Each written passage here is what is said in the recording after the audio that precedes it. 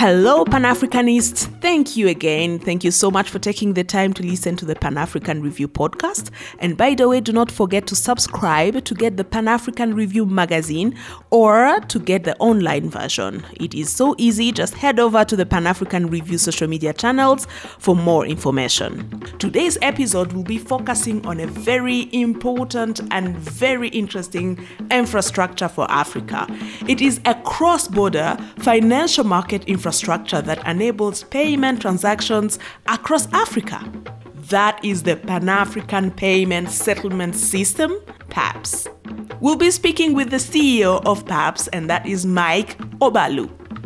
Mike is an engineer by training, but he spent most of his time working in financial services and technology with banks, and eventually started working in payment systems. A warm welcome to you all. I am your host, Ginty. Thank you so much, Mike, for joining me for this call. It's really, really nice to get to speak to experts like you, for all the African people to get to hear about these amazing products that are from the African continent. And it's really nice to have you. Thank you for your time. Thank you very much for having me. It's always an honor to, discuss PAPS, discuss our continent.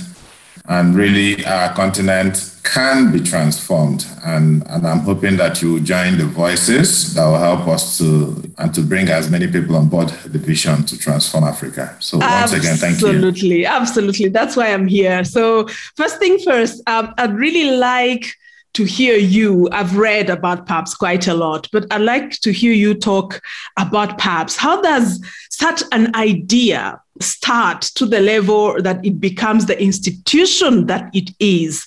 Take us through the journey until where we are right now. Okay, thanks. And I think going through the journey, we'll have to go way back because some of our forebears, some of the founding fathers of the key Pan-African institutions actually envisaged that at some point we would need an infrastructure that would drive payments. And so from when Afreximbank was being conceived, they enshrined in the establishment agreement that Afreximbank is empowered to put in place a Pan-African payment infrastructure that will support intra-Africa trade. So the journey started quite a while back, but then if you look at the continent, we're looking at 55 countries, territories, and each of these countries have defined how they will trade. They've set rules for trading amongst themselves. They've said they have an acceptable legal tender or money that is acceptable in their markets, and therefore they are able to trade. But it's all in small silos. Now, the continent realized that, yes, it has 1.3 billion individuals, but each of these individuals are in small entities, and it doesn't have the power to be able to negotiate as a collective. And the continent decides that, okay, we are going to put in place the African Continental Free Trade Agreement, which has been signed and ratified by a significant number of African countries. And it came into force, of course, when the 27th country ratified. Now, having come into place, it has set standards that will guide trading on a Pan-African basis. But trading without dealing with payments doesn't work. Yeah. And so working with Afreximbank and with the support of the AU, PAPS was conceived such that goods and services can be paid for originating in local currencies, such that I can spend Egyptian pounds where I am here to pay for goods and services, say in Kenya, and the seller will receive it in Kenyan shillings, and that those transactions can be instant, and it will not need to depend on all those correspondent banking relationships. Now, once we are able to deal with the subject of payments, then you find that it will have an accelerating effect on trade. Because today, people spend 3, 4, 5, 6 days trying to confirm payments when payments can actually happen instantly, and therefore leaving the business people more time to focus on their business. So that's what PAPS is trying to do. You'll find that innovation can actually be unleashed on the continent. So people developing all manner of solutions around payments will no longer see 1 million people in their own countries as their market. They begin to see 1.2, 1.3 billion Africans as their potential markets. And payments now doesn't need to travel from the African continent to somewhere like New York or the UK before coming back. 80% of our trade payments today on the continent, over 80%, has to travel somewhere outside of the continent before coming back. And of course, that results in overpriced service, and these are all losses to the continent. Who would you say is what you would call the primary target audience for PAPS? Okay, fantastic. Actually, it should support every African who does business across the many borders that divide us. So, for example, what we've built is an ecosystem that comprises of an instant payment system, and that has the ability to clear and settle transactions in local currencies. And then we built in some operations, some system support, a dispute management mechanism, and some governance organs that will ensure that this system continues to operate, within strict governance, because it's a financial market infrastructure. Therefore, the governance of it is very critical. Now, our first set of people that we connect this core system that we built is the central banks. We connect into the different central banks. Today, we've connected into 6 central banks in West Africa, which is where we started our pilots. And these are Nigeria, Ghana, Gambia, Sierra Leone, and Liberia, and Guinea. So the 6 of them.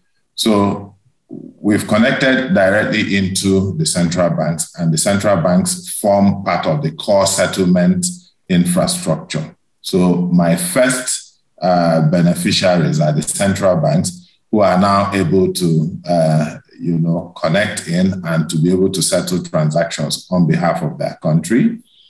The second set of participants that we go after are the commercial banks. Remember that when people want to do transactions, they don't go to their central banks to do transactions. They walk into their commercial banks, or their commercial banks extend services to them using channels, maybe mobile, internet, or the ATMs, points of sale devices, or internet banking, and so on. So today we are connecting 15 of the largest banks on the continent onto this infrastructure.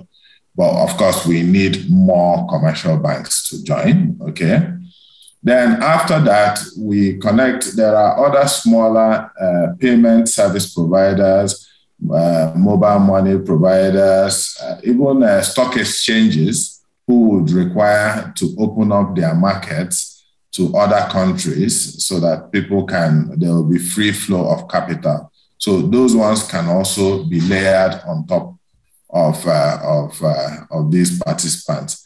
And then on top of that, we are hoping that different people will begin to create solutions around remittances, around invoicing, around escrow services, and so on and so forth, which would sit on top of all these participants that we have already onboarded.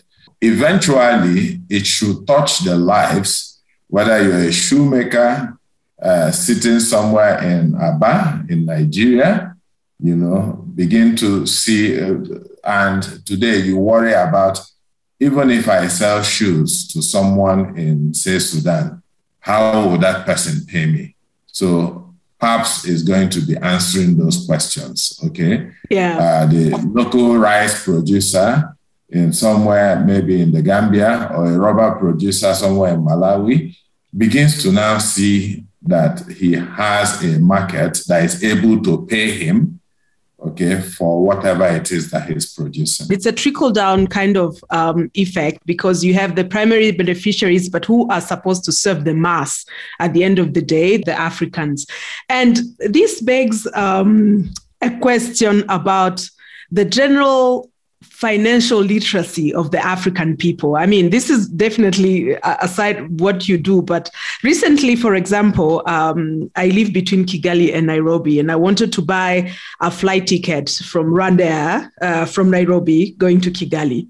And I guess because of the IP address, I could only get the price in USD and in Kenyan shillings. So I remember spending 15 minutes wondering which currency should I use to make sure that I don't get to pay a lot of money. And I feel like those are some of the tips we should get, the kind of information we should have, or at least know that there are platforms which are supposed to help us get the most out of the transactions we make. What do you think about that? So, and again, it's interesting that you mentioned the airline example. And again, we can spend the whole day talking about so many use cases that can apply on the PAPS platform. Now, the airlines, the biggest challenge that they have in each of the countries where they operate is actually how to get their money out. Okay, so for example, Kenyan Airways, selling tickets in Nigerian Naira in Nigeria, and he is happy to receive his money in Kenyan shillings because that's his home currency. And Kenyan Airways shouldn't worry about how to get its money in Kenyan shillings because PAPS is going to deliver the money for him in Kenyan shillings. What now that will do is that in the country where you are present, they don't now need to start worrying about how to source FX, to be able to do that transaction. You shouldn't even worry about sourcing of FX to be able to do that transaction. You should pay in the currency that you have, okay, which is your local currency. If you were in Kenya, pay in Kenyan shillings, and it will ease stress for the consumers. It will ease stress for the airlines. It will ease stress for the central banks, who will now no longer be looking for FX to support those transactions when the transactions can happen in their individual local currencies. PAPS is actually a game changer. People talk about a lot of silver bullets. I don't see PAPS as a silver bullet because there are a lot of other things that need to change or that needs to improve on our continent before we see the value. But it's a game changer because it will spur change in a whole lot of different areas. PAPS is actually designed to help these payment companies to offer you service in a way that you don't have to stress about how your value converts from Naira to dollar to this, So we want to eliminate the need for, not eliminate, but at least significantly lower any dependence on any foreign or third-party currencies. Right. Normally, as you mentioned before, money will first have to travel from an African country, get out of the continent to go back to another African country. And naturally, I'll assume that meant some profit for the institutions or the countries Absolutely. in those countries. So do you see any political pushback for PAPS? Because that means some of their revenue that were from African countries will significantly reduce, right? So I try not to dabble into politics. What I know is that the continent needs to be liberated. The continent needs to take steps to engender its own prosperity. Okay. And again, if you look at it from an efficiency point of view, the current systems are not efficient. Okay.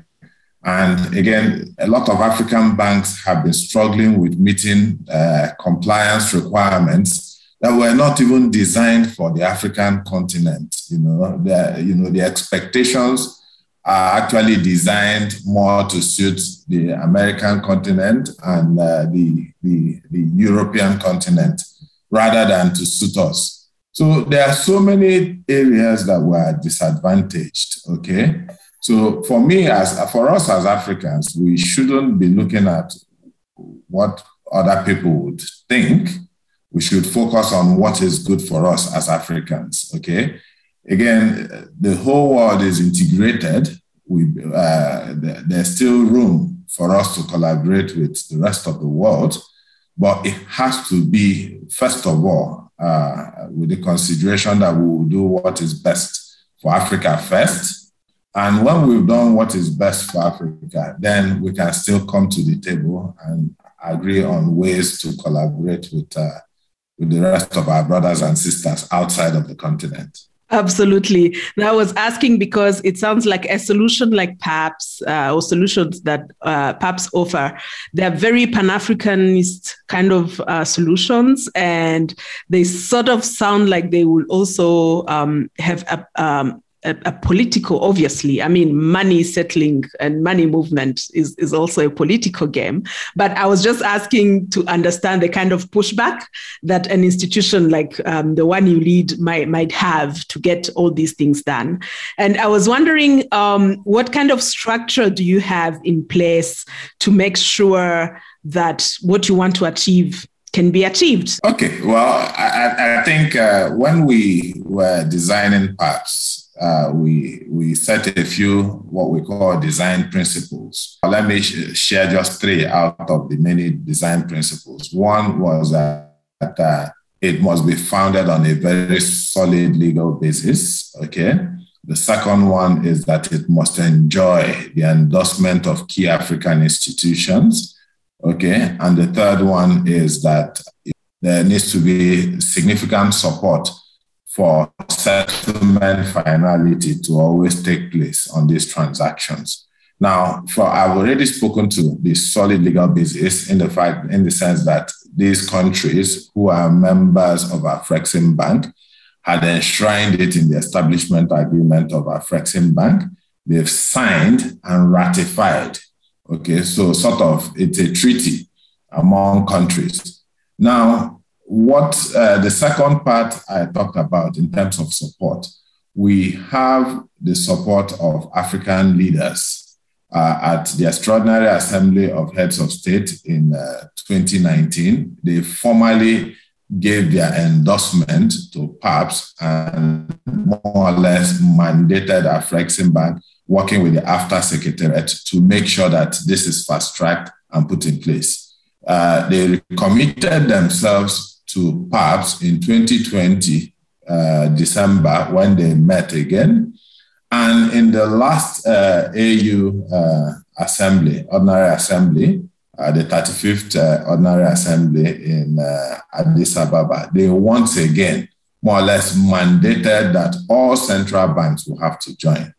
Now, there are very few times when you find Africans speaking in so much unison to say that, look, this is what we want. This is good for our continent, okay? And I think once Africans realize that our own prosperity as a people is tied to how well we work together and some of these initiatives that we drive as a continent, then that's the better for the continent. So I think that as far as the central banks, the governments of Africa are working together, there's nothing anybody can do about it. We are acting in our own self-interest. So we have significant support, from the critical institutions on the continent, okay? And as far as we continue to enjoy those support, we will certainly succeed at putting this infrastructure in place.